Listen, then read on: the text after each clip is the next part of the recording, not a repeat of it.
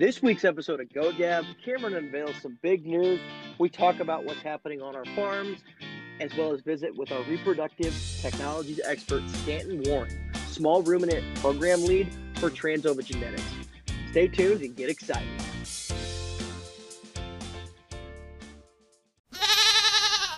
Good day, everyone listening to Goat Gab here. Cameron Jedlowski back on the podcast for another exciting rendition of Goat Gab. And this is Laura Warren Hughes, and we are excited to welcome my brother-in-law, Stanton Warren, today. Good afternoon. Stanton, so glad to bring you onto the podcast here today. I'm really excited to learn about some of the reproductive technologies that you work with on a daily basis, as well as how they can help advance genetic advancement in the dairy goat industry. Yes, sir. Have you had a good week, Cameron? Yes, Laura, I have actually some exciting news on the personal front. I proposed to my girlfriend this weekend. She said yes, thankfully. And then, so we've been just experiencing a lot of love and support from our friends and family on that as we go through this very exciting time. Well, congratulations, Cameron and Catherine, and good luck, Catherine. You may need it. I mean that with all kinds of love, guys. I'm really happy for you. Thank you. Yes, but nonetheless, Laura, what's been happening on your farm? Well, I'll tell you what, it's been a great week. We've had nice weather, though I think it's starting to take a downhill plunge, but my afternoon is going to be spent building fence. I've had an escapee buck, so that's always a fun thing to look at. He's learned how to climb cattle panels. So that is never fun. Very dangerous for bucks as they get very excited this time of year. But it's a problem that many goat breeders have had to face, including, and we find ourselves always fixing those fences now in this time of year. Well, today it's kind of funny. We noticed that he has a follower. We have a lone sheep, and she thinks that buck is really nice too. So I'm hoping that we don't have any gleep. I don't know what you would call it. Geep. But it's kind of funny. It's kind of funny to watch him feeling harassed by our lone sheep instead of him doing the harassing part. So yes, he is not into her. She's into him. Yeah. And Stanton, why don't you kind of introduce yourself and then talk about kind of what's happening on your farm in our segment On the Farm? Well, my name is Stanton Warren, and I grew up here where Laura is. I grew up in Don, Missouri. We grew up raising and showing Nubian dairy goats under the Don Delane herd name here in north central Missouri. I went to college and then started working for Transova soon out of college here in Chillicothe, Missouri. I actually started in the fall of 1996. And then in 2001, I married my wife, Kelly, who is also a local gal. And then we eventually had 3 boys, Patrick, Eli, and Grant. And we currently raise Oberhasleys and Nigerian dwarfs. We recently sold out of our Bordeaux. We raised boars for quite a few years. And then just kind of cover the country, watching the boys play sports, football and basketball. And in fact, we just came from the beginning of our junior high basketball season. We had a game locally here and just got away from that. Well, that's really exciting to see that sports are coming back in some areas of the country, and the youth have an opportunity to get out and play and return to play here. So I am much looking forward to that in my home state in Illinois when that is deemed appropriate. But that's awesome that sports are coming back. It would be a boring place around here. You know, rural Missouri, if you don't have football and basketball, it gets to be kind of a long fall and winter. So yes, and Stanton, what's kind of happening on your farm this past week here with the Oberhasleys and the Nigerians? We have not started breeding. I know you guys have talked quite a bit about your breeding programs and what's been going on with your AIs and just live covers and such, but we haven't started breeding. We've been recording heats on, I think everybody's. In fact, even quite a few of the doe kids have cycled, but we're probably going to start breeding on the next set of heat cycles, which should be coming up the next week or so. So we've been pretty kind of holding off, and probably from a selfish standpoint, we I don't want to milk too many goats during the school year. So we're holding off as late as possible. I'm not quite as hardcore show minded as Laura is, and so we're more focused on when we're milking rather than when a senior kid is born or things like that. So just haven't attacked it yet. Yeah, no, that was always a thing growing up, where my dad was a school teacher and then a principal at one point, and then we kind of had to plan when we were going to milk and when we were going to have babies around, what was happening with school as well as what was happening with the kids as well, the two-legged kids, not the four-legged kids. Right. So yeah, no, that's definitely a concern, and some dairy goat breeders do see that as that's a big concern.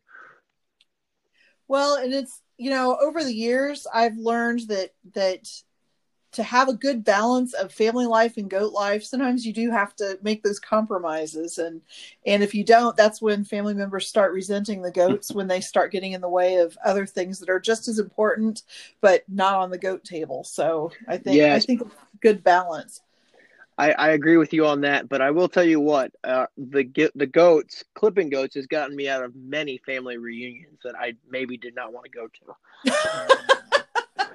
Nobody wants a hairy Cameron at reunions, then, huh? No, and I am thankful for that. I do appreciate that side of the family. Very fun, just a little different, and their family reunion was always in July, so that's generally tends to be our busy time. So. Totally understand that. Yeah. So, anything now? Are your last time when we talked, your lap AIs had passed their waiting period, and you were guardedly optimistic. Everybody's still stuck and going on from there. As of now, on my farm, everything is stuck, and we've preg checked everything over 30 days now, and everything's stuck. So some of the traditional transcervical AIs have stuck, and then some of the lap AIs have stuck as well. Yesterday, in kind of the excitement of the engagement, Catherine was still a little down because one of her lap AIs came into heat at about 28 days. 6 weeks. At 6 weeks, she came back into heat. Oh, bummer. Yeah, so she was a little down, but I said, would it be a good goat relationship if I didn't feel sympathy on a really happy day for a goat project? Well, at least you guys have that understanding that you can share. Yes, absolutely. And dinner, and we went out to drinks beforehand, and the topic of conversation generally is goats, and I really enjoy that because I could never get enough goats. I mean, we started a goat podcast. I know. What do you know? Yeah, absolutely. But that's kind of what happened this week. And then generally, also something I did, which was a little different, was I went ahead and brought up an Excel sheet, and I dug into some of the linear traits that I could find of daughters to see if something would be improved based on those linear traits. And then I sought some feedback from the industry as well. I saw that on Facebook. Where did you go with that project? Yeah, so what I did was I would go and pick daughters that had been appraised of a certain buck that we had AI to go to. It really didn't matter. I just see if I wanted to prove a point or not, and really, try to trace my hunch. The feedback I got from the industry was it might not have been the best because I was examining qualitative traits instead of quantitative traits. And that might have been a little skewed based on which appraiser and at what stage of lactation those animals were presented and how old they were. But I still was able to go and make an interesting case as we talked about it between myself and my dad. I wondered if your dad didn't have something to do with that, trying to prove a point, or that's how things around here sometimes go when we have those discussions with my daughters. Yeah, and generally it was built, that whole spreadsheet was built out of to prove a point to my dad. It was interesting. Would I do it again, and would I continue to do that analysis? Yes. Would I use it as 100% of what I should base my genetic decisions on? No. Very interesting. You'll have to let us know how that works out down the road. Yes, definitely. And I'll continue to build some more stuff out and whatnot as we continue to develop into this genetics world that the dairy goat industry is providing with all of this information. Awesome. Shall we jump into our topic today with Stanton? Yes, absolutely. We're going to be talking about reproductive technologies, kind of what the industry has right now where the industry is going, and where do we see some of the future technologies that can be implemented into your dairy goat herd? So Stanton, why don't you take it away? We'll just open the floor right away, and we can delve into that. Well, I can probably start the easiest by kind of explaining a little bit of the history of myself along with Trans-Ova Genetics. Yeah. And that, as I mentioned, I started in 1996 with Trans-Ova in Chillicothe, Missouri, which is a satellite of our headquarters, which headquarters is in Sioux Center, Iowa, which is in the far northwest corner of Iowa. And Chillicothe was one of our first satellites. And so I started in that company with 100% cattle work. And at the time, even in 96, we were basically, the majority of what we were doing was embryo transfer, conventional embryo transfer. And so since that time, I've been involved with that from a recip herdsman, a donor herdsman, and a customer service standpoint. And then also not only customer service, but also just general coordination of and scheduling of what was going on within our satellite. And that, go ahead, Cameron. When you say recip herdsman, could you kind of define some of those terms there? So we house recipients and sell recipients to clients in the cattle side of things. And we get them recips or cows pregnant with a client's embryos and then sell them a pregnant recipient at about 70 days pregnant. And that is another word for a recipient that a lot of people might understand as surrogate. Okay. And so we sell those pregnancies or those cows to clients and have for a very long time to those clients. And then they calve them out. It's their cow and it's their calf, obviously. Donor herdsmen, donors are the elite animals, the animals that you're trying to replicate. And those are, I started out as a donor herdsman. Actually, I started as a recip herdsman and kind of moved into donor management there on the farm there at Chillicothe, and then kind of gradually worked into customer service work. Okay. Yeah. Great. Well, that work, that from 96 till 2015, and I'm still involved in the cattle side of things in Missouri. And in 2015, our satellite as a group kind of brought forth the idea of doing small ruminant work to the leaders of Trans-Ova. And they allowed us to start that process by hiring a veterinarian specifically hired to be the small ruminant veterinarian. And so he started the small ruminant program with Trans-Ova in 2015 in the fall, basically with training and getting that veterinarian trained up and going in the whole process, learning the processes and doing them well. And then in 2016 started doing work for clients in the small ruminant industry. And since that time, we've progressed. We started right away doing lap AIs, surgical flushing, and then, and obviously embryo transfers as well. And in the beginning, we also started with in vitro fertilization, and that process has just taken more time to perfect and develop. And then we now offer in vitro fertilization for goats in our toolbox. So Stanton, I'm not an animal science major, and I'm not necessarily well versed in all terms reproduction. And this may be a really basic, dumb question, but could you explain to me the difference between embryo transfer and IVF? Okay. When I talk about embryo transfer, in vivo fertilization is in the body, and in vitro fertilization is outside of the body or in a laboratory. And so an ET flush or surgical flush on a doe is where you have her super ovulate, and she ovulates all of her own eggs into her own body, and you fertilize those eggs in her body and then flush them out of her. So she could have 10, 15 fertilized eggs inside her body at that time before you flush her. Yes, hopefully. Okay. Around a dozen, 8 to 12 is a good flush. and that is a surgical procedure where they make an incision on her midline, right in between her umbilical area and her foreudder, and about a 4-inch incision. They expose the uterus during the procedure and flush those embryos out of her body at about 7 days old. And so then those embryos, go ahead. Oh, Cameron. and that's after fertilization, correct? So the goat's already been fertilized after, super ovulating, and you're just bringing them out, correct? Correct.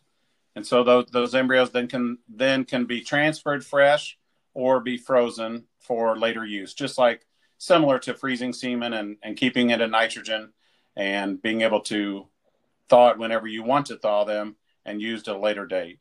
And they're just like semen, where they will stay as long as you store them properly and correctly. They can live for an indefinite amount of time in nitrogen.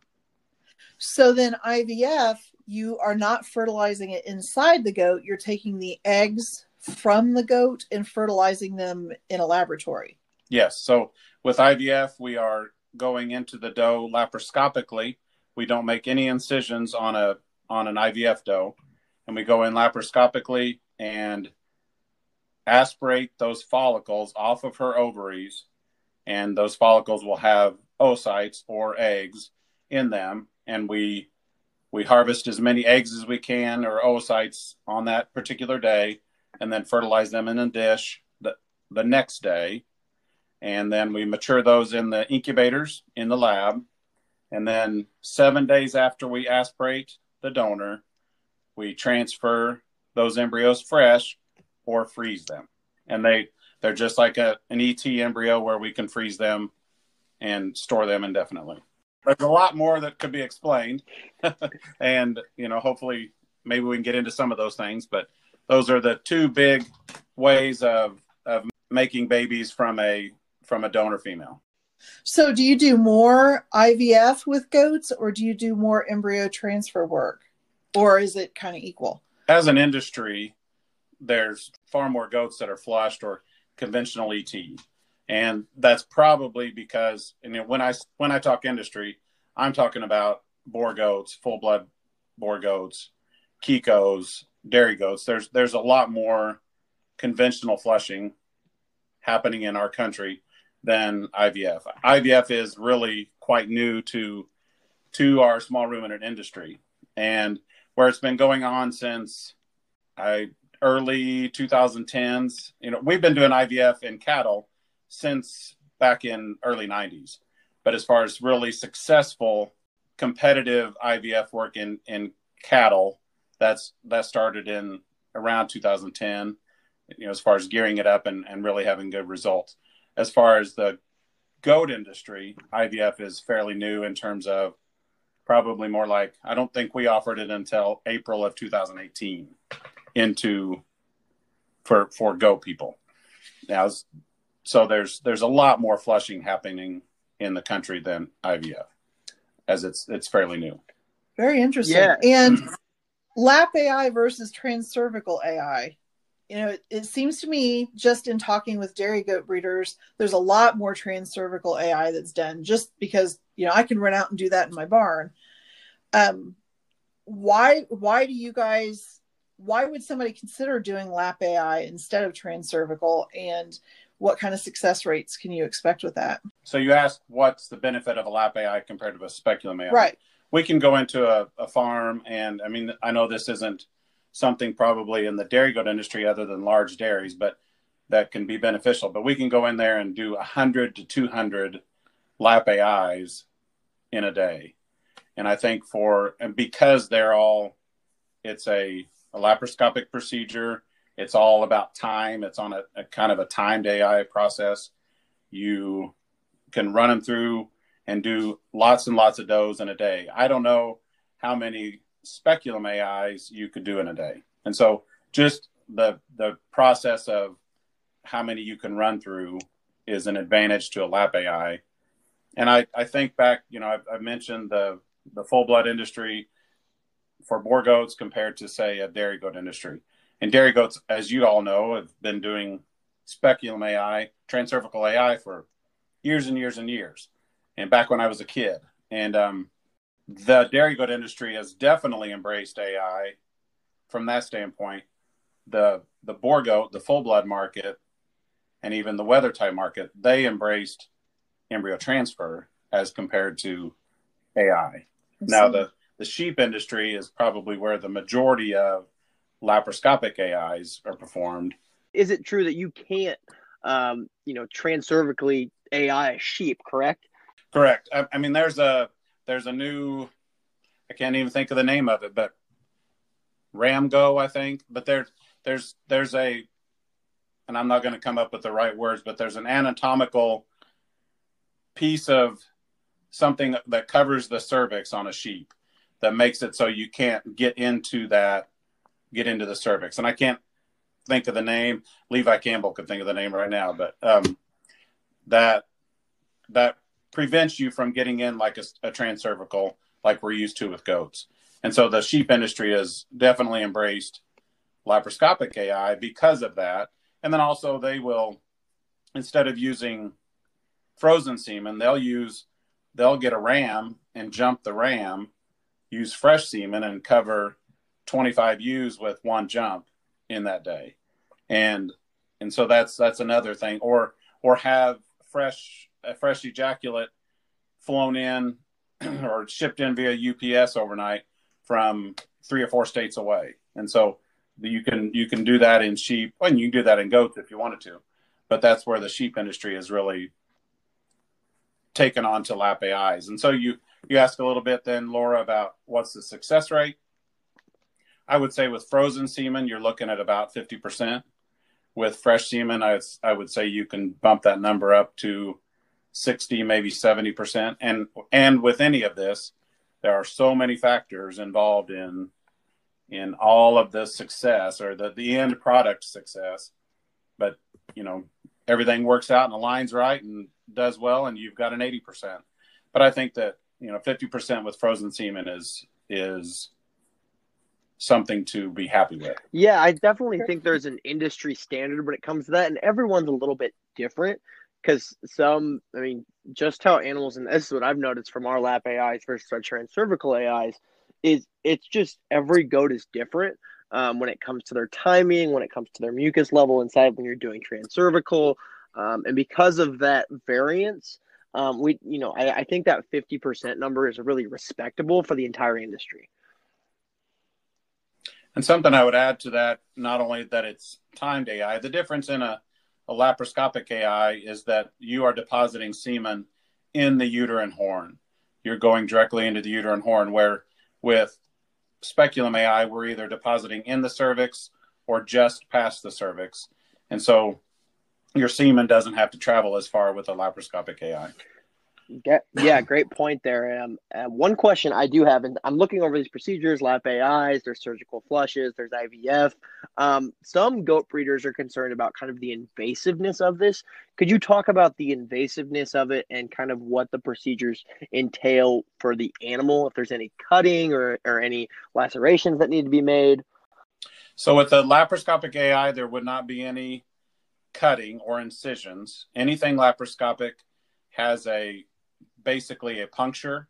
And so when you are done with the process and all of the animals are under anesthesia during the process, and so they're mostly knocked out and they are actually put on a cradle. I should mention that because it's something that with everything we do, whether we're talking lap AI or a flush or a aspiration for IVF, all these goats and sheep are knocked out and turned over and laid on a cradle on their back.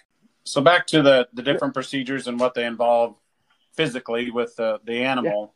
Yeah. A laparoscopic AI or a laparoscopic OPU, which is what we do for IVF. An OPU is ovum pickup. I'll call it an OPU or an aspiration when I talk about it. And those are just punctures. Those are not any incisions. And so those punctures, we really just super glue those closed unless you've got a little problem and they may put a little stitch in them. But those are very uninvasive, and that little bit of glue and they're fine. And so those recoveries and healing on those are generally quite easy and quite nice. When they transfer an embryo in a recipient, that's mostly laparoscopic, but they do make a little bit of an incision on the belly, and that's maybe a half an inch or less than a half an inch, and just so they can exteriorize that little portion of the uterine horn that they need to get to put the embryo in, or embryos in. And so that takes like a stitch or two. That's pretty simple. Now, a surgical flush for conventional embryo transfer is about, like I mentioned earlier, it's about a 4 or 5 inch incision on her midline. And that's a full-blown surgery, and recovery takes a little longer. And then obviously you run the risk of potential adhesions and situations like that with a conventional flush. Great. One question I did have, and it seems like the board goat industry, like you talked about, has embraced embryo transfer. The dairy goat industry has kind of embraced transcervical AI. Have you seen any problems? And this is an experience that I've had, and both my fiance and I have seen, is hitting the milk vein when they're looking in that laparoscopic procedure or making those really small incisions. Have you seen that in dairy goats when either laparoscopic AIing them or doing some ET work? I don't know that I would, and I'm not a veterinarian to speak to actual proper internal terminology, but I know that there's times when they will hit a blood spot or vein. I don't know that I would call that a milk vein. Those are generally pretty visible to them, and they are pretty cautious about the bigger milk veins whenever they're going in for a procedure. But there are times when we've hit a vein enough that they do have to go ahead and stitch things up. Now, when you're doing a conventional flush with the bigger incision, they're generally not hitting veins too badly and that kind of a thing. But there's times when they hit a spot or get a lot of blood, and they generally just suture that up, and it's generally a pretty good heal. But there are times when that healing might involve a hematoma and get a little bit of swelling there, and that's just something to be cautious about. Yeah, and that brings up a good point that we do want to mention here. Stanton's not a veterinarian, and he's not a reproductive physiologist. So we're trying to stay away from some of those veterinary things that might come up. Stanton, would you agree with that? Yes, I know enough to be dangerous, but I try to stay in my lane. Yeah. So, as I'm experiencing on my farm, usually buck falls in love with doe falls in love with buck. It all happens pretty easily, sometimes easier than you want it to. Why or when should a dairy goat breeder consider using a reproductive specialist or some of these other technology things? Sell that. Why would I want to consider that? So as far as the different services that Transova offers? Yeah, sure. That's a great example. So I think a laparoscopic AI with a dairy goat producer could be, I often think, we've never done this to any degree, but I often think that people are always nervous about AIing doe kids as far as a speculum AI. But definitely a laparoscopic AI would be an advantage to that, because you're not worrying about whether you can get into the cervix or different things like that. And so that would be something as far as laparoscopically where the dairy goat industry could use that technology. Nervousness of high dollar semen or rare semen that you want to make sure that goes in the uterus, and you don't want to mess with worrying about getting through the cervix. So you just bypass that and go to a lap AI. Big groups of, I think of dairy goat dairies are certainly on the increase in our country. And I think that they definitely have an opportunity to use something like lap AI, where you can go somewhere and AI 100 to 200 does in a day. I mean, that's mass breeding, and getting a lot of does bred in a short amount of time to kid in a short amount of time on a timed AI. So if I have a doe, Stanton, and I think all of us that AI have these does, they just seem to be not good candidates for transcervical. It's hard to tell when they're in heat, or they have a really short heat window, or for whatever reason, you've just not been able to catch them to do a traditional transcervical AI. Would those be a better candidate for a lap AI then? Well, it just takes, I don't know that they would be more successful in getting pregnant AI, but if you had trouble with their cervix or the timing, or you may be able to get more does bred that are that kind of a problem. I see. Or that you're having problems with from another situation. That would be my only thought, would be just bypassing the worry of that cervix and going straight to the uterus. Yeah. Very yes, good. Yes. Go ahead, Laura. So what other considerations should breeders think about when they're considering if they want to go that next step down the road of reproductive technology? I think that anytime you have a female that is superior to the rest of the herd, and that you know that you can make as many babies as possible out of that doe and either sell them, or that you want to bring them back into the herd. I mean, any doe that's proven that that more babies from her are an advantage to your program. And so then you start weighing out the pros and cons of flushing or IVF, and whether you're looking at worrying about the surgical process, then you go to IVF, where it's all laparoscopic. You have the buck that you want to breed her to, and he's at your farm or down the road at somebody else's farm, and you're okay with flushing, you may go to a conventional flush. If you have frozen semen, that is, I've been dealing with some of these lately, that there are 4 units known in the country on a given buck. That is definitely where you would take that semen and utilize it in IVF. So, Stan, I have a goat that has a lot of reproductive value to me. She's a little older. She hasn't been bred in a year now. She's got some arthritis issues, and we don't know if she's going to get bred because we don't know if she's in the best condition. What would you recommend for me if I wanted to do some type of reproductive technologies program? I would probably encourage you to go the IVF route, because we found that older does, and when I talk older does in the dairy industry, I'm talking about a 8, 9, 10-year-old doe. We've noticed that they have performed very similarly to their, 2, 3, 4-year-old counterparts, where with conventional flushing, you don't see that kind of success with those older does. Okay. And so I definitely encourage you to look at the IVF route. Okay, so if I were to go to the IVF route, and I just want to make sure I'm understanding this correctly, I would need to bring donors, correct, for that, or recips? Recips. You would set your donor up. We would aspirate her on a given day. At that same time, you've synchronized your recipients to be in heat during that same time period when you're doing the aspiration on the donor.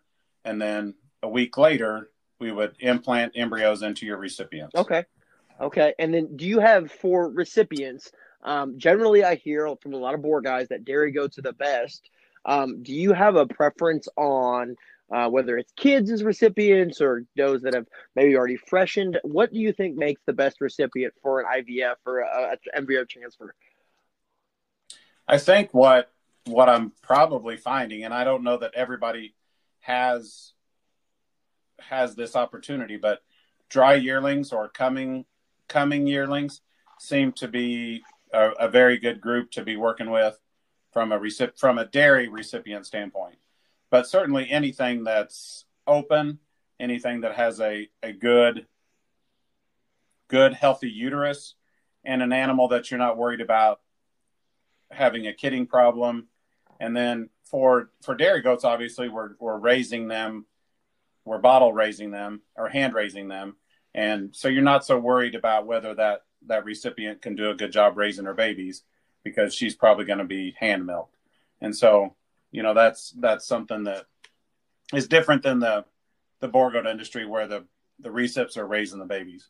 Yeah, no, absolutely. And that's an idea that myself and my fiance have tossed around here and doing, and we definitely have a candidate for that, as I kind of mentioned there. But I know Laura, and I guess this is a dairy goat consideration here, Laura, and you might have some considerations about this too, is what type of value those does provide as dry yearlings or as older, younger stock, not reaching 1 year old yet, and them having kids. So, Laura, is that ever a concern for you as you want to freshen and see kids out of a first freshener doe? I have a dry yearling that I really am eager to see how she freshens. She toes out, and I'm kind of a fanatic about toe out in alpines. I don't like it, and I don't have it in my herd, but she does.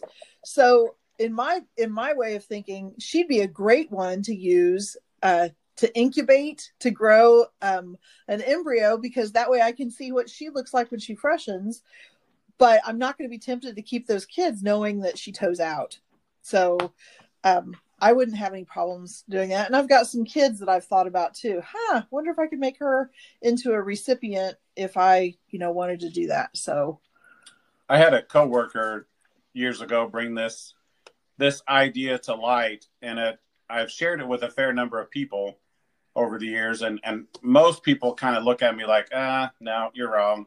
But if you look at your herd and you have, let's say you have 20 does, and 2 of those does are linear praised at 90 or above, and they milked 3,500 pounds in 305 days, and both of them did that, and they are far superior to everything else in your herd.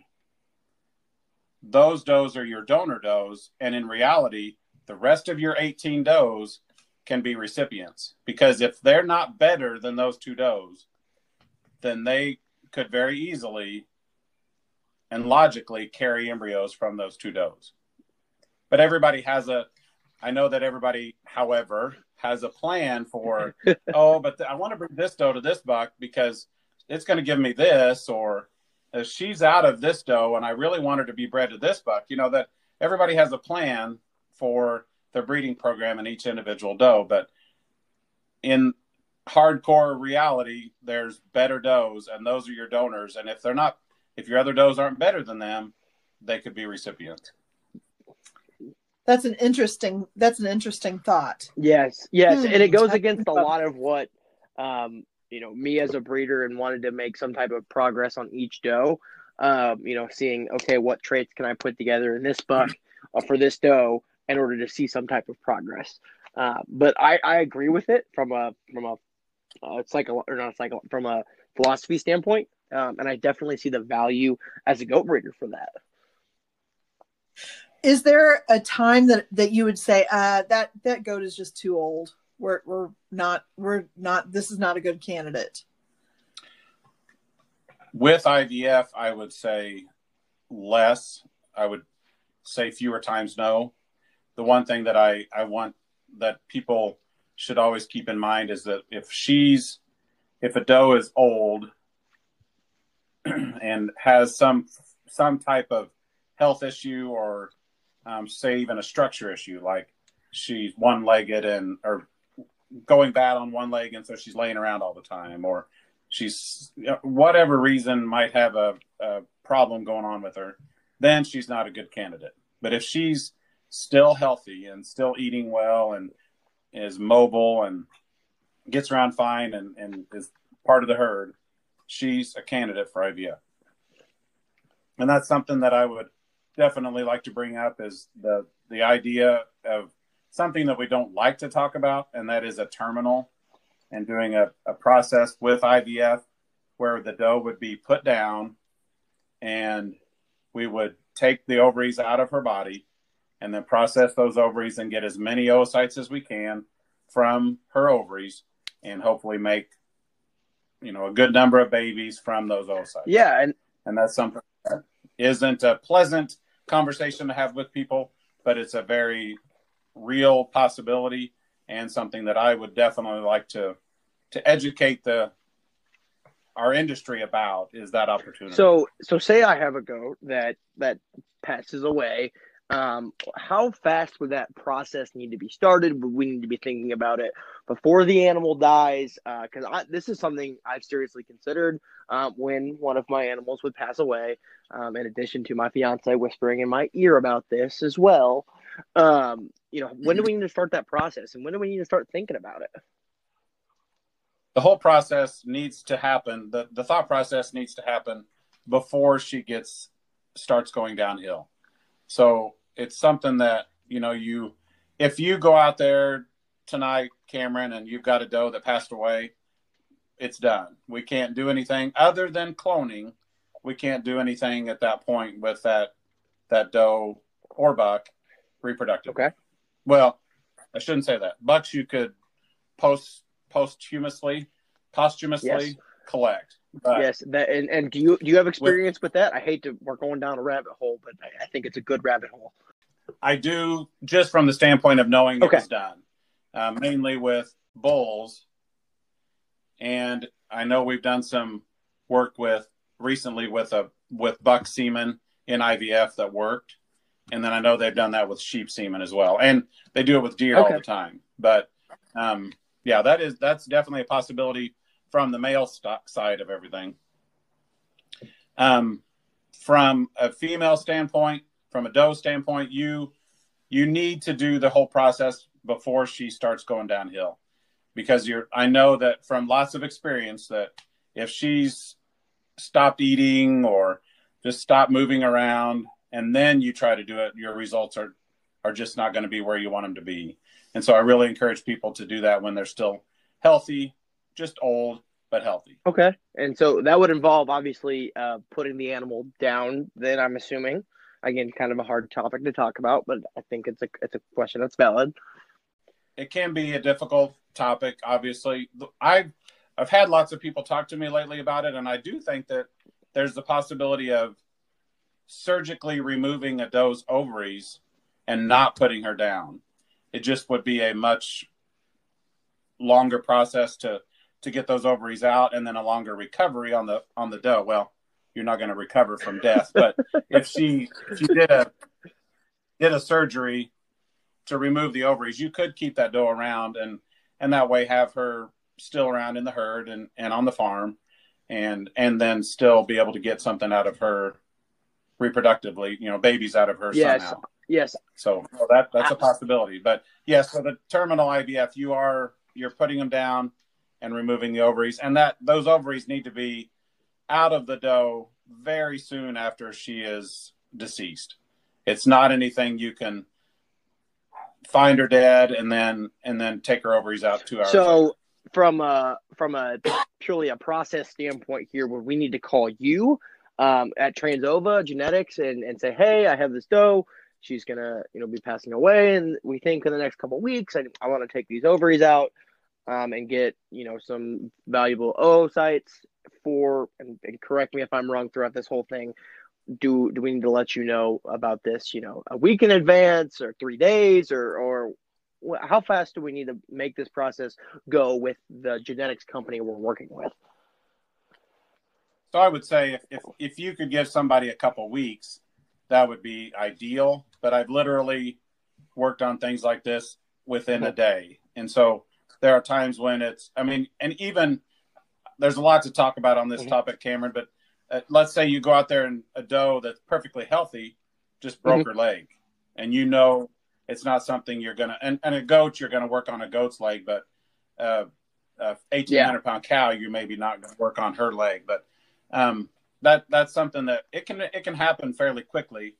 Her ovaries need to be within, sometimes we'll say 6 hours. I prefer 2 or 3 hours, but those ovaries need to be within 2 or 3 hours of somebody to process them. And so that's what takes the time, and that's what needs to be planned out. And is the one thing that I will add to what you said is, if you think she's going to die in 2 weeks, Cameron, I don't want to do this process. This is a thing where you've got a 8-year-old doe that hasn't bred in 2 years, and that she just isn't going to have any more babies. and she's healthy. That's the doe we need to work with, not the one that you think's going downhill fast. Those are not going to result in the kind of, those are not going to end in the kind of results that you want. And is there a procedure that like farmers and breeders can do, or is this a procedure they need to have a vet come out and do? I was just having this conversation with my fiance yesterday. I think there are probably individuals around the country that could do their own work, but I think in general, you probably would want a vet to do something like that. But some people could, there's people that are trained in different situations. Like my niece could probably take ovaries out of a goat because she would know where to find them because of her work knowledge. But, it's going to be a veterinarian. That's great information there. Cameron, we had one of our followers pose a question for Stanton. Do you want to share that with him and kind of see what his thoughts are? Here. This is from G from Minnesota. So he's got an Alpine dry yearling. He did not get her bred last year. And he tried to AI her last year. Thought she was, settled, really good transcervical AI. Her, and it seemed quote unquote normal inside when we got her to the hood. She didn't stick her first breeding this year as an Alpine dry yearling. And he thought she was coming into heat, when he submitted this question here. However, she does have a smaller vulva than normal here. This person is trying to decide if she would maybe be a good candidate for lap outs AI, if the issue is outside of the uterine horn, or if this animal might potentially be have some type of other issue. So he's AI'd her, so he knows that he can get to the cervix through her vagina. So that would be the one thing. He said it, small vulva. I would definitely be concerned about a hermaphrodite, but I think that ideally, I think you get into something like a coming 2-year-old. That animal needs to be bred. She needs to see a live buck, and that's just. I feel like Dr. Laura here in terms of talking about that, but I think that animal needs to see a live buck. If a live cover and fresh semen can't do the trick, that's something that she needs to have a baby and then start worrying about maybe being able to AI her later on. Another option would be trying to put an embryo in her, and that would just be from my years of getting cattle donors pregnant is, if you can't get them pregnant with a bull or you can't get them pregnant with an embryo or with an AI, you go to an embryo. And so then she becomes a recipient. Okay. I think that's solid advice there. Laura, I guess anything to add without actually seeing the animal and just having some years of goat experience along with Stanton? Yeah, I would say the same thing.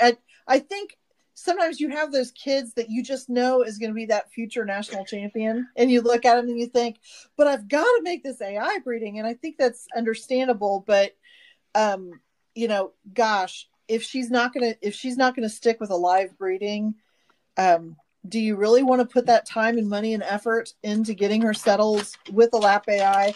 And this would be another question that I would have, and maybe we could chew on this a little bit.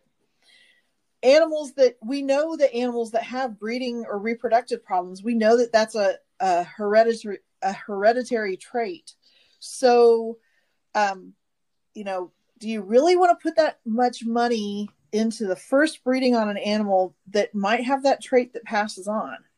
Yeah, that's a great consideration there to have when it comes to that. And from my experiences, generally some of the prettiest kids in the pen that we've had may have been hermaphrodites. Just last year, actually, one of our nicest kids we had, when we could catch her and show her, we actually thought she was a hermaphrodite to start her life because she just looked so much bigger and she had such a more of a buckier head as a younger doe. Did you get her bred, Cameron? She did. She freshened nice. Was really one of our hot Alpine yearling milkers we had, and then she sadly passed away unexpectedly. But yeah, we, so sometimes you can just tell. Other times you just kind of got to wait it out when it comes to finding if a goat is a hermaphrodite or not.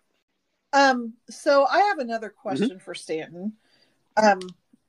Those of us that listened to our podcast a couple of weeks ago, we mentioned that there was a lot of discussion about cloning at the recent board of directors meeting.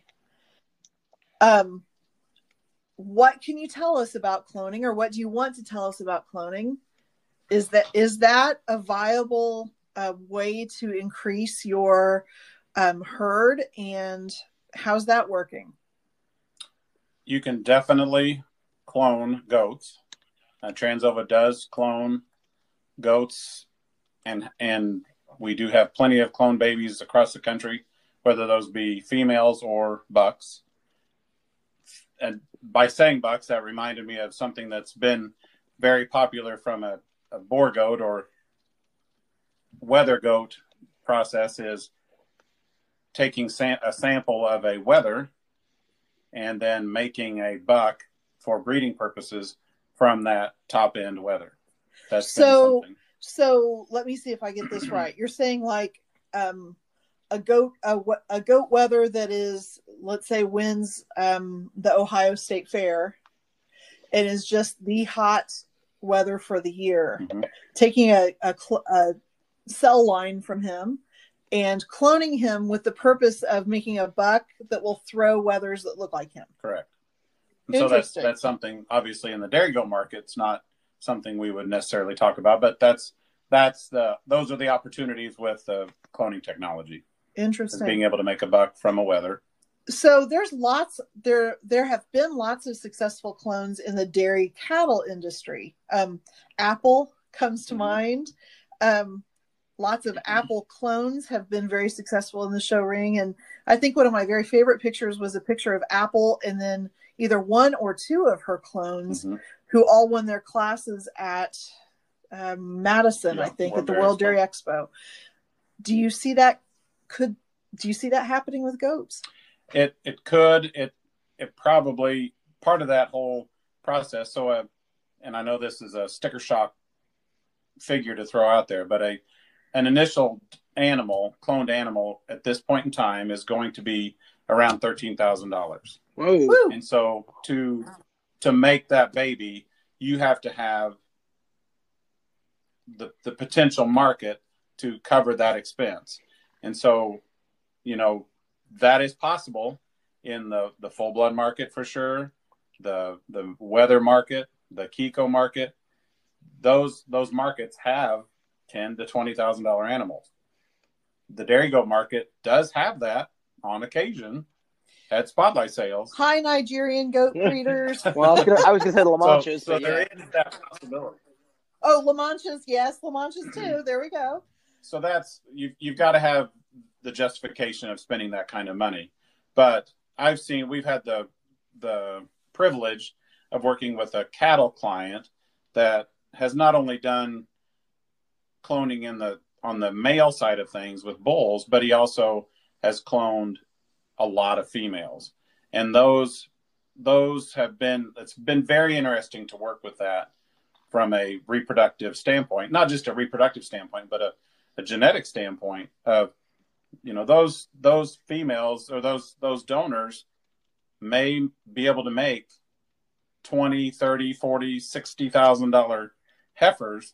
And if that donor makes that kind of a quality animal every time, you can reproduce her through cloning technology, line up literally 5 or 6 donors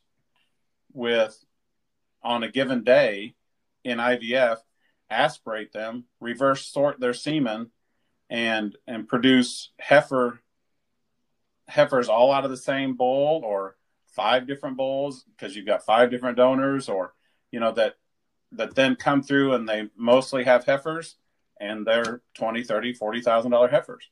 I mean, that is a possibility with cloning, where you look at having that one animal do that. You're going to make you're not going to make more than one, but you're going to make, let's say, 6 heifers that year, that season, or 10 heifers that season out of that one, as opposed to 50. Yeah. Wow. And so where mind blowing.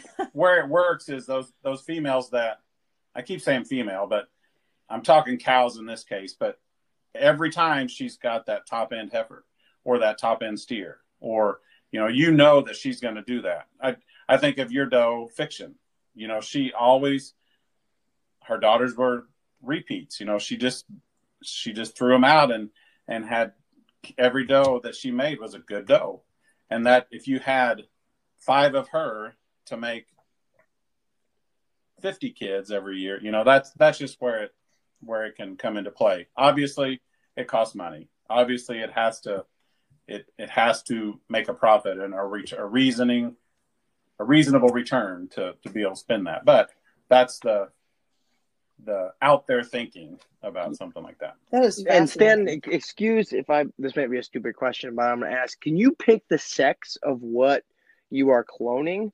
So if I want to clone a buck, for example, can I choose it to be a buck, or is it just like luck of the draw like it is with kidding? No, it is.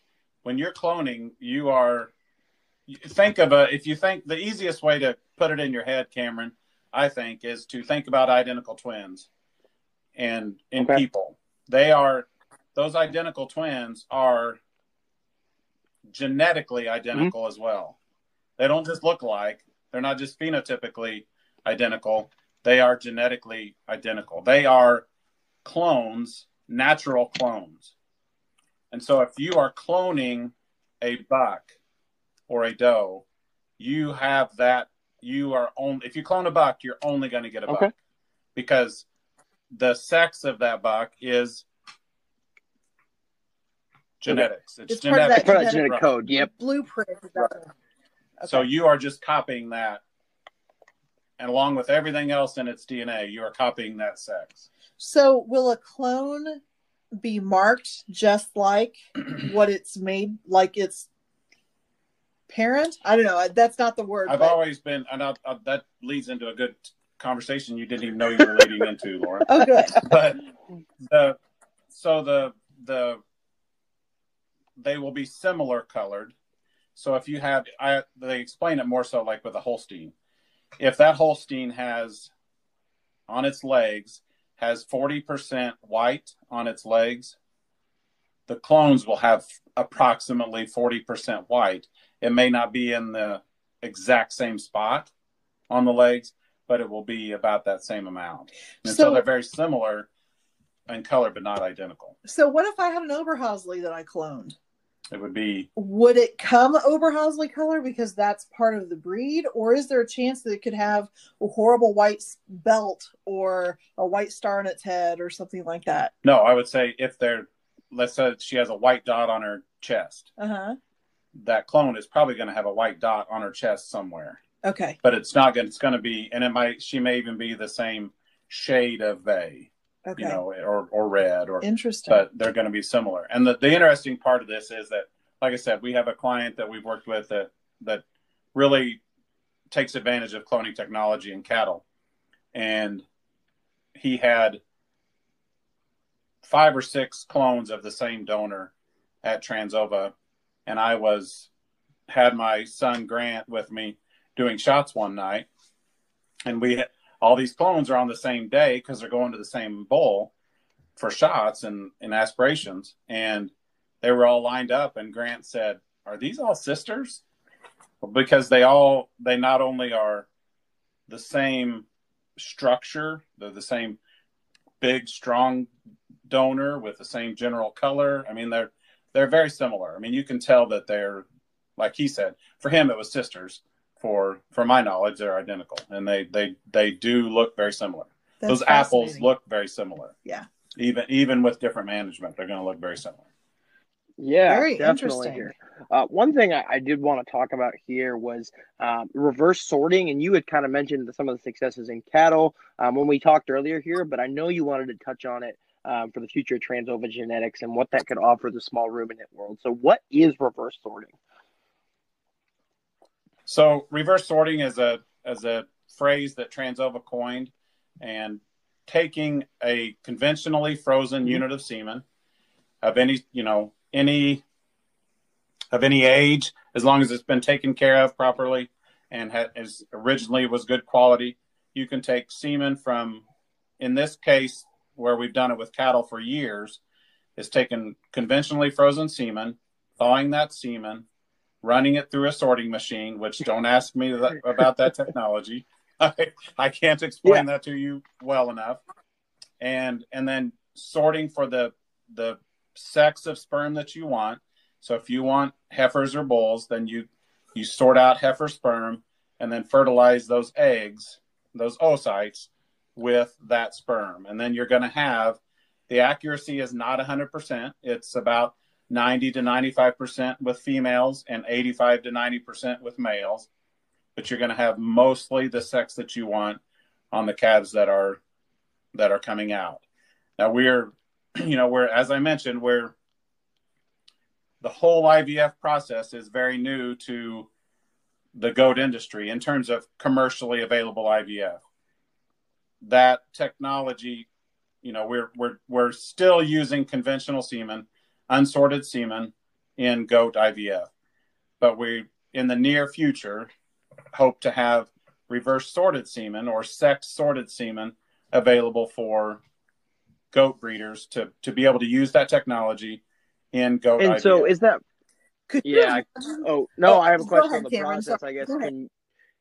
And so would that be semen exclusively sold through Trans-Ova Genetics, or could I bring semen up to either the location in Chillicothe or Sioux City and get my semen and sexed before I, AI a goat?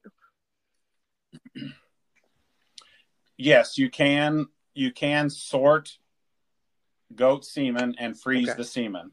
We haven't done that. I know that a company in the United States has done that, and that's another option, is using sexed frozen semen. That's a terminology I would use for that, is a fresh ejaculate, sorted, and then frozen. And I'd call that sex frozen. You could use sex frozen semen in IVF. I would assume, I haven't been involved in any of it, but I would assume you could use sex frozen semen in conventional speculum AI or laparoscopic AI.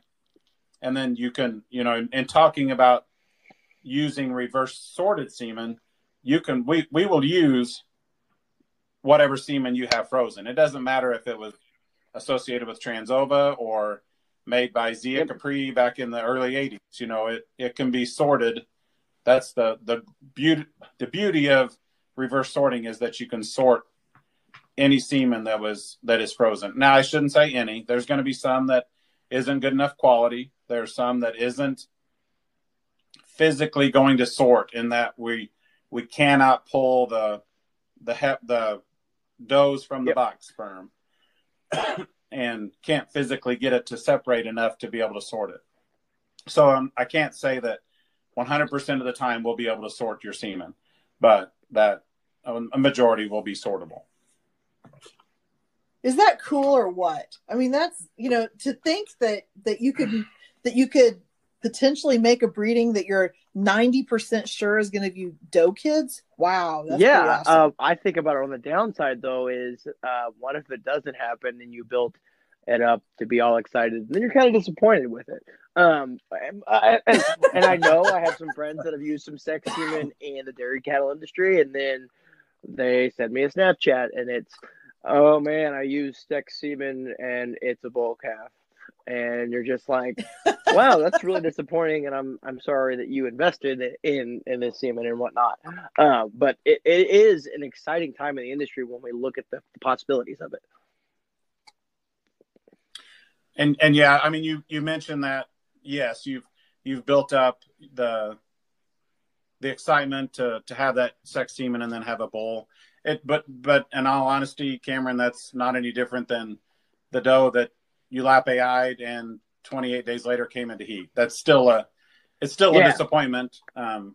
There's still the excitement of doing anything different or new or fun and then having a bad result. I've definitely dealt with the situations where there's not as many heifer calves as there should have been, or too many bull calves, and it's a disappointment, but we hopefully handle that and move forward.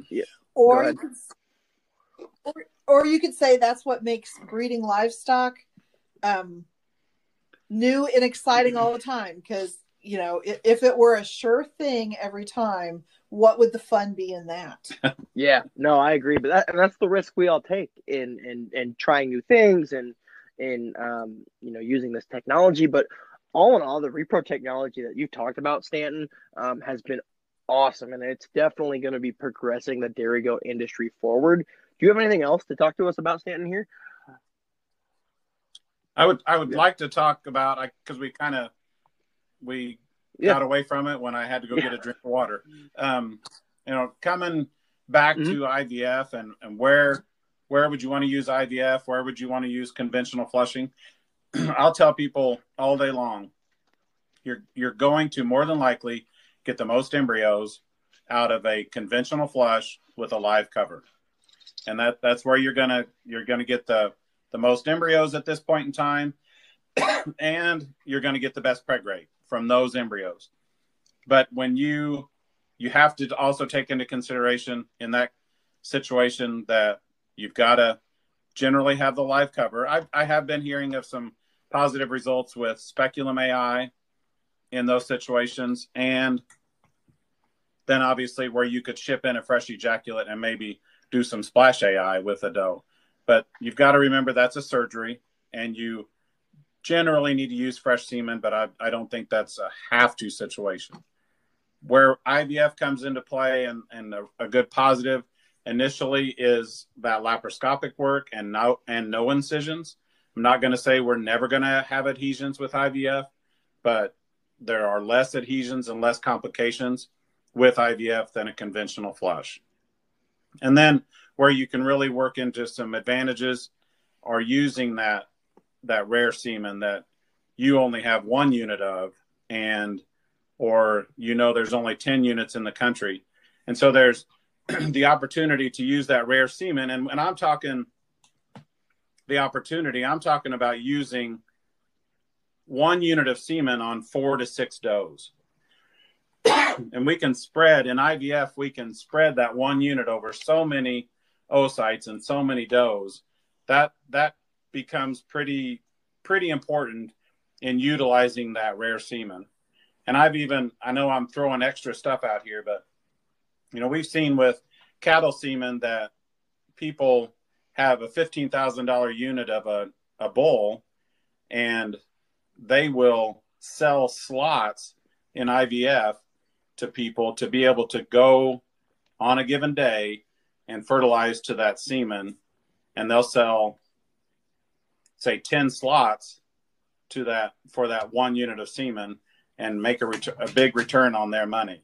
And so that could even be done in the goat world with rare semen, expensive semen that's in high demand, but there's not a lot of. And so that's something to keep in mind with IVF and the advantages of being able to use frozen semen and limited semen. Wow, that's a lot. Yeah, and it kind of reminds me of what the Spotlight Sale Committee has been doing with, potentially putting embryos in the Spotlight Sale and seeing it and that's a great, consideration to have if you're on the Spotlight Sale Committee and listening to the podcast and kind of seeing how that could be worked in a potential genetic opportunity for interested buyers.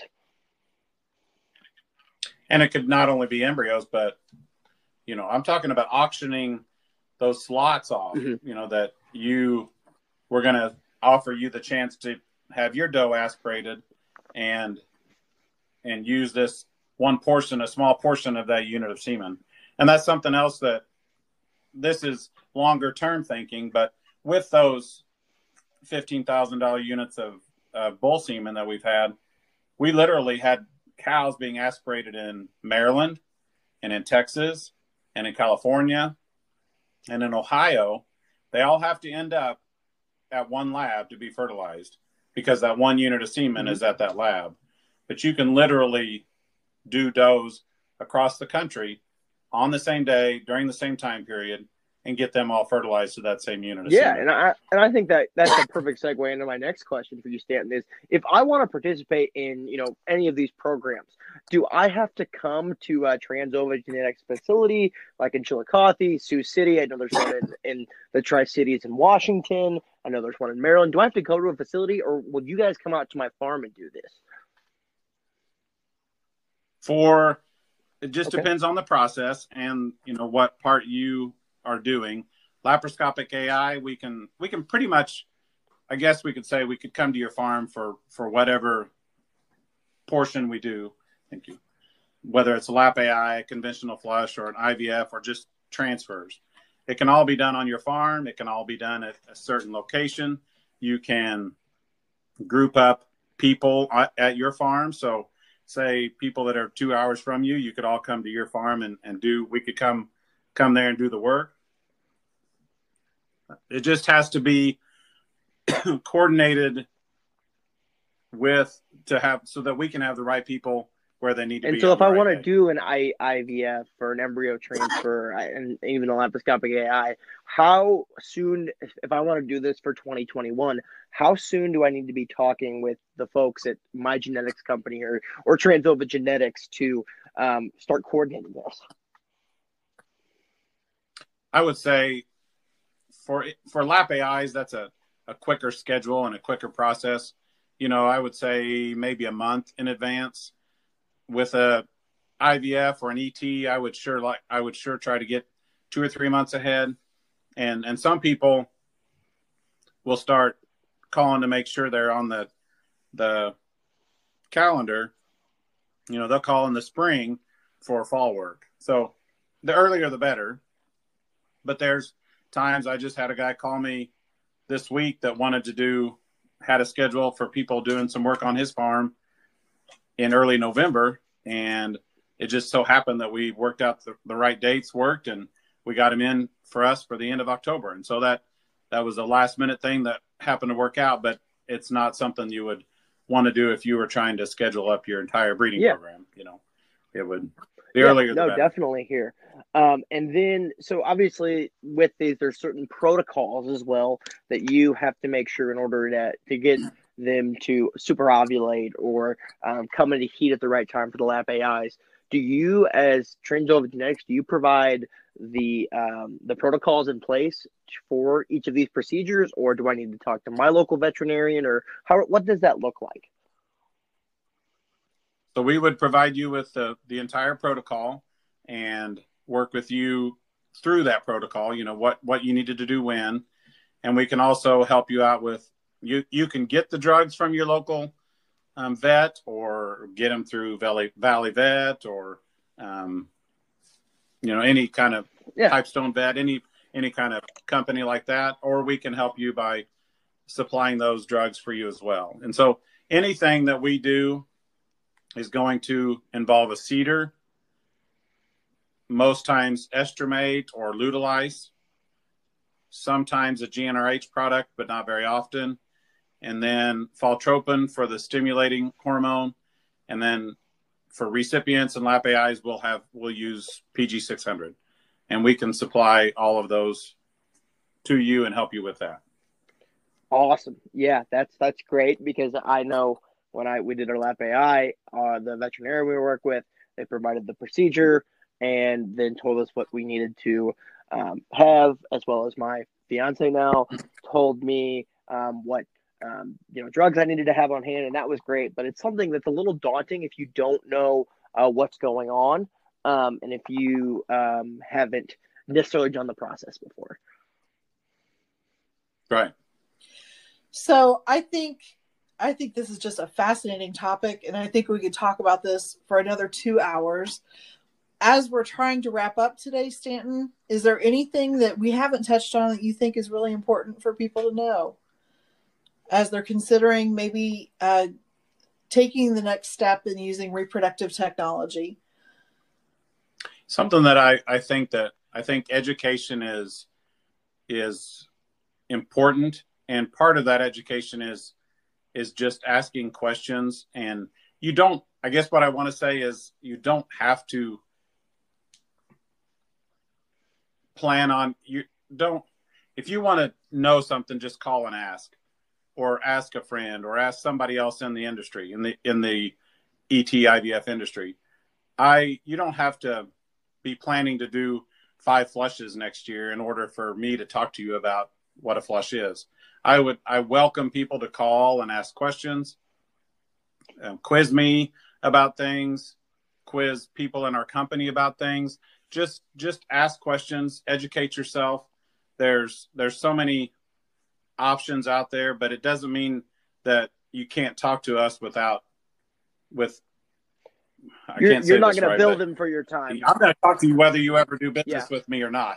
I want to educate people about and help people better understand the embryo transfer and IVF world. So there's no obligation. No obligation exactly. to buy. You can just talk to you.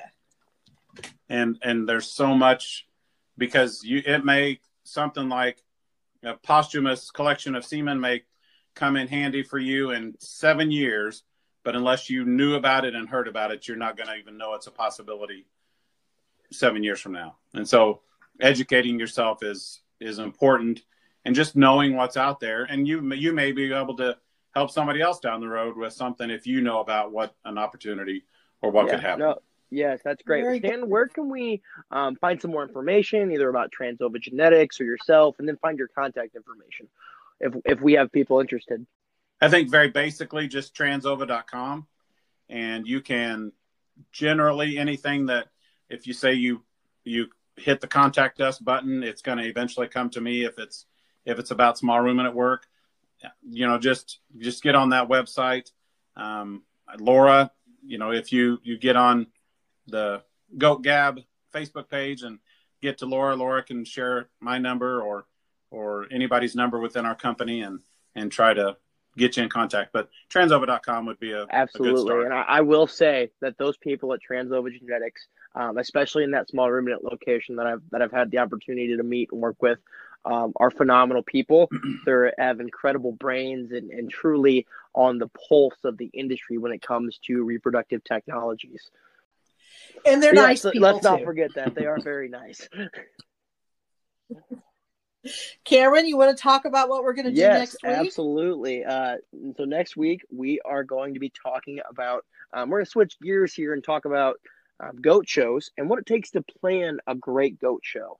We're going to be talking about some of our experience with great goat shows, some experiences with less than stellar goat shows, and we're going to try not to say names of these goat shows as well. Many clubs might be planning their spring and summer shows now, so we'd like to give you some things to think about as you're trying to put together a show. We're just going to keep our fingers crossed that 2021 is going to work out for shows next year. So, I hope it inspires a little bit of excitement. And as always, if you have any thoughts that you'd like to share, ideas of things that we might not think about to discuss in planning those stellar shows, please get a hold of us through our Goat Gab page on Facebook, or, you can email either Cameron or myself at any time. We'd like to hear from Don't you. forget to like, rate, subscribe, review. Again, we're on iTunes and Spotify and Anchor.com for our Goat Gab podcast. And if you have any questions at all, just let us know. We love hearing from you guys as listeners too. And we've had a lot of great submissions as well throughout just the 4 weeks we've been doing this. Well, have a great week, Cameron. And thank you, Stanton, so much for gracing us with your presence today and being part of our podcast. Thank you, Stanton. Thank you very much, Cameron and Laura. Yep. Thank you.